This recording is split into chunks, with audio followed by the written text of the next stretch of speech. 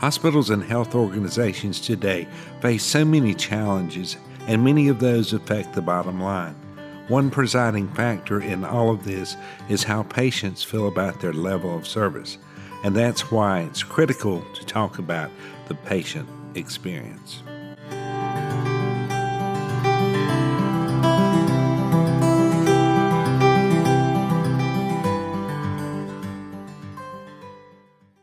I have with me Jeff Weger, and something we fell upon in our last actually in some of 2019 interviews that some of you listeners have already heard.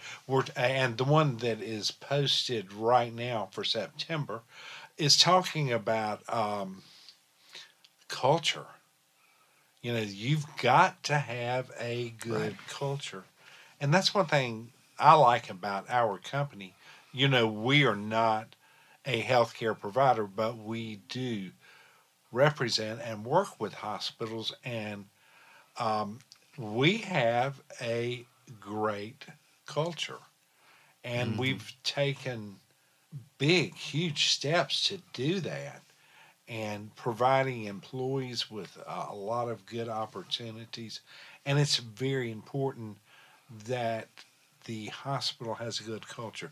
And I will say this. And I actually heard a interesting quote here in the last week or two from one of our executives throughout the state where they said, you know, culture eats strategy for lunch. Oh, yeah. So, you know, you can develop the most well thought out plan that's ever been devised, but if you don't have the culture to pull it off, it doesn't matter. Right. So you're right that it is so critically important. Yeah. And, you know, I guess going back to the patient experience, you know, embedding that patient experience into the culture that is your organization is vital to making sure that we get it right. I'm not saying I do things exactly right, but as a child, really, I wanted to work in a hospital. Mm-hmm. So when I went to Appalachian, you know, I loved to be out among people, so I studied marketing and healthcare management. Mm-hmm. And, you know, immediately after college, I went to work in the field of healthcare. And I was happy. And honestly, I miss those days of being in the hospital. I miss the patients. I miss the people. And I miss the families. Where do you see hospitals winning in patient? So I think that, you know, when you look at the work from a clinical approach that is being done, I mean, some of the things that our clinicians throughout North Carolina are able to do are simply incredible.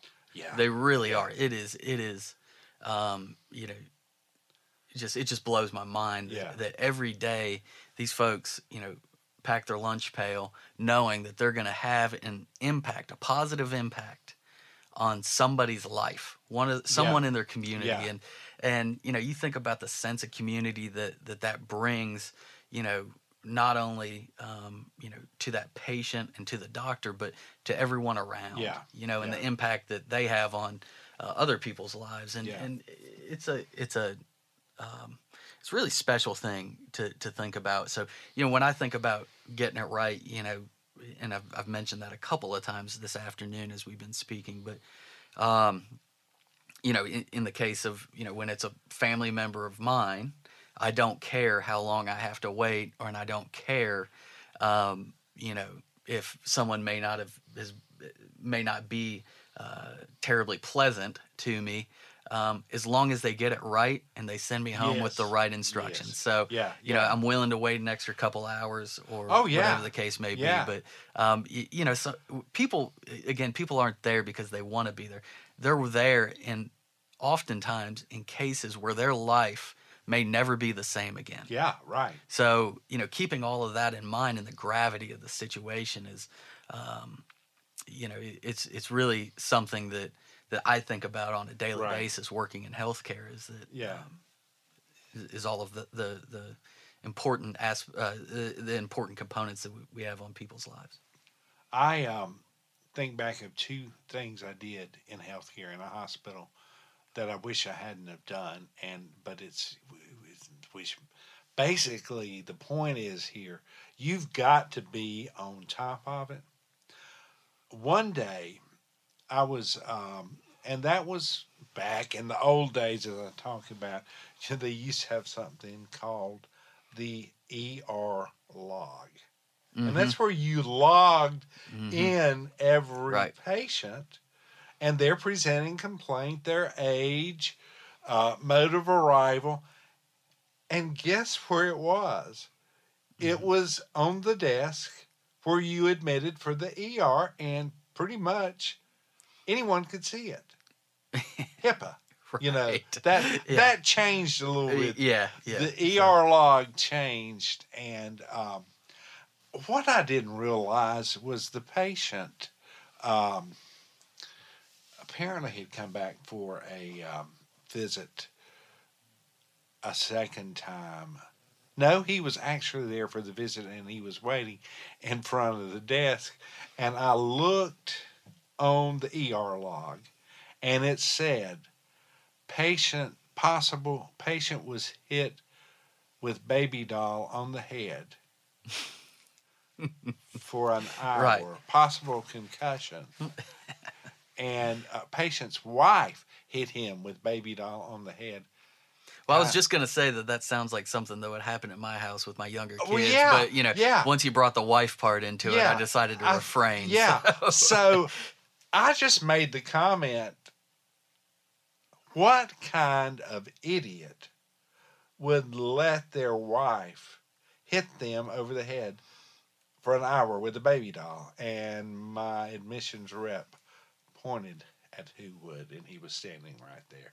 That's a time that I wish I had kept my mouth shut. Right. And right. I did not mean any malice by it, Right. nothing. And I know a situation, a family came in, a young man had been in a car accident, and it was not a good situation. And they said, could we see the family? Or no, so-and-so was brought in, or his parents here. And I said, yes, they're back in the grieving room. I thought, oh, that was really good. Mm-hmm. You know, it's not Right. really publicly called a grieving room, Right. but that was what the purpose was for. So there's little things you can recover Right. from. Right. And well, maybe you know, they didn't again, even notice you're it. going to make mistakes. You know, I You think are going to say make now, mistakes. would you say that well, what kind of idiot would Yeah. allow their wife to hit him over the head for an hour? Right. That was kind of just a break in judgment. That was obviously, a total but- break in judgment. But guess what? I never did it right, again. right, And I was more careful right. about what I said to patients because it was really, you look back on it and it's kind of funny. Well, you think about, and you think about delivering healthcare today. Yeah, It's as challenging as it's ever been. it is. So it is. We're talking about, the expectation of healthcare delivery, Yeah, being pretty much when you want it. yeah, Quality is the expectation. right. Patient experience is the expectation. And folks want to pay less for it tomorrow Yeah. than they have today. Yes. So, we're trying to figure out ways to do more with less.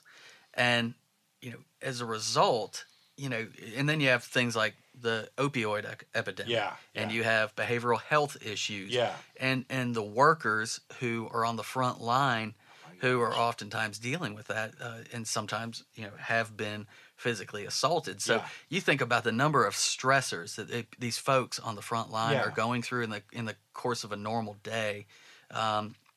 It is, their normal day is anything but normal to Yeah. everybody else Yeah. in society. Yeah. This is, it's mind blowing, and Yeah. and it's really difficult to for me who sits back and does my job at the Healthcare Association to say, well, every experience has to be exceptional and phenomenal when we all are only human, and Yeah. at some point, given all of that stress, folks will have a break. Hopefully it's just not in front of a patient or their family. Yeah. That's yeah. all. So And, we learn from our patients, and Right. we learn what makes our patients happy. Let me ask you something. This is I was not planning on asking this, and maybe I've asked you before. Sure. Is it okay to hug your patients? So I'm an accountant by trade. Yes, you are. So a lot of folks will kind of view their accountant as somewhat cold, matter of fact, Right. everything else. My wife is a big time hugger, Yeah. and when our children were born, or she's been in a couple times for other things. She is one to give her nurse or her doctor a hug. Yeah. And I think it's okay. I really do. Yeah, And yeah. and I've been known to give one to when my wife is okay. My Yeah. son and daughter were both Yeah. leaving the hospital. Right. It's fine. It's Yeah. fine. I mean, again, we're talking about a situation in people's Yeah. lives Yeah. that is just filled with anxiety, Right. filled with tension, Right. and knowing that you get to leave better Yeah. than you came in Yeah. it's really something. So Yeah. and Yeah. the emotion can be overwhelming at And the times. reason I asked that, I know when my mom was in the hospital with a broken neck, she was, she had dementia.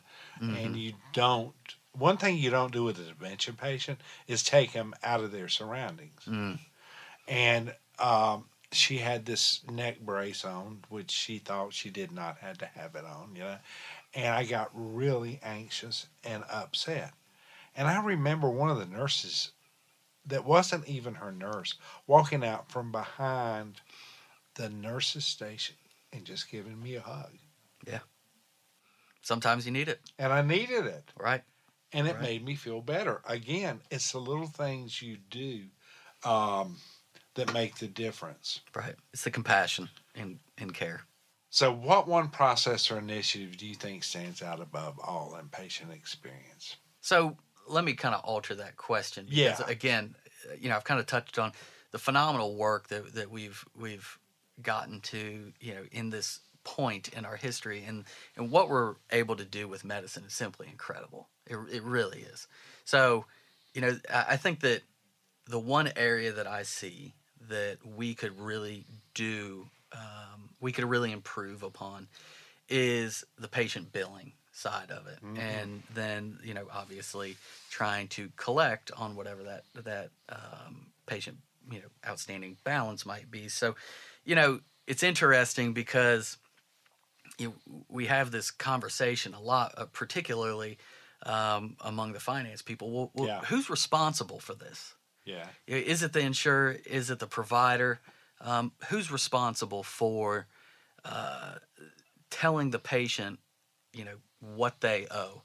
And it's interesting because from my perspective, a lot of that gets hung on the provider, and I think that surely we could do a better job at helping to estimate what the cost of a procedure is going to Yeah. be.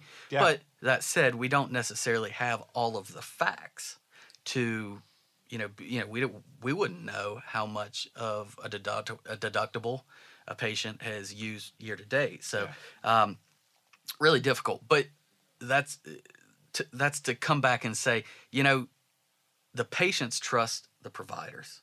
They do. They trust the providers. They've been to the hospital already. They know the people that are there. They do. And when they want help with their bill, they want to drive down to their local community center where they receive such good care to help them understand, what was done, why they owe this money, and, develop solutions to get it paid off. So I think it's a much more intimate experience there with the patient and the healthcare provider than it is calling a call center of your local insurer. So, many of the insurers here in the state, they really don't have, home offices. There's agents, across the state, but, I guess if you didn't buy your insurance plan from that agent, do they help you? I don't know. And so I think that in many cases, folks are turning to the healthcare, to the providers across the state to help them understand this, and because they're familiar with them, they're comfortable with them. Yeah. So I know, being in the hospital, we would have certain people. would not see anyone else but a certain person in the office. It didn't matter if they were at lunch or what, and it may have been a simple question that someone else could answer, but they would wait on that person. Right. And as you heard the recording before that we did here today about the man calling me about a year ago and said, set me up for $5 a month on my bill. I said, "Oh my gosh, I haven't been to the hospital in 17 years." You know.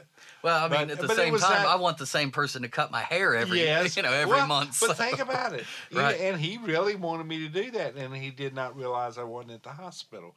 But patient experience. That the business office makes such a difference. It does. Yeah. I think that probably as we go forward on this journey, that's an area we can probably make some headway and just understand what the expectations are. Yeah. So. Hey, thank you for being here, and Thanks, thank John. you for what you do for hospitals and for healthcare providers and organizations. Yeah. Thank you so much. I think fun. maybe in 2020 we need to meet up here for lunch out at Cameron Village and come back to the studio and do another session. Whenever you're ready.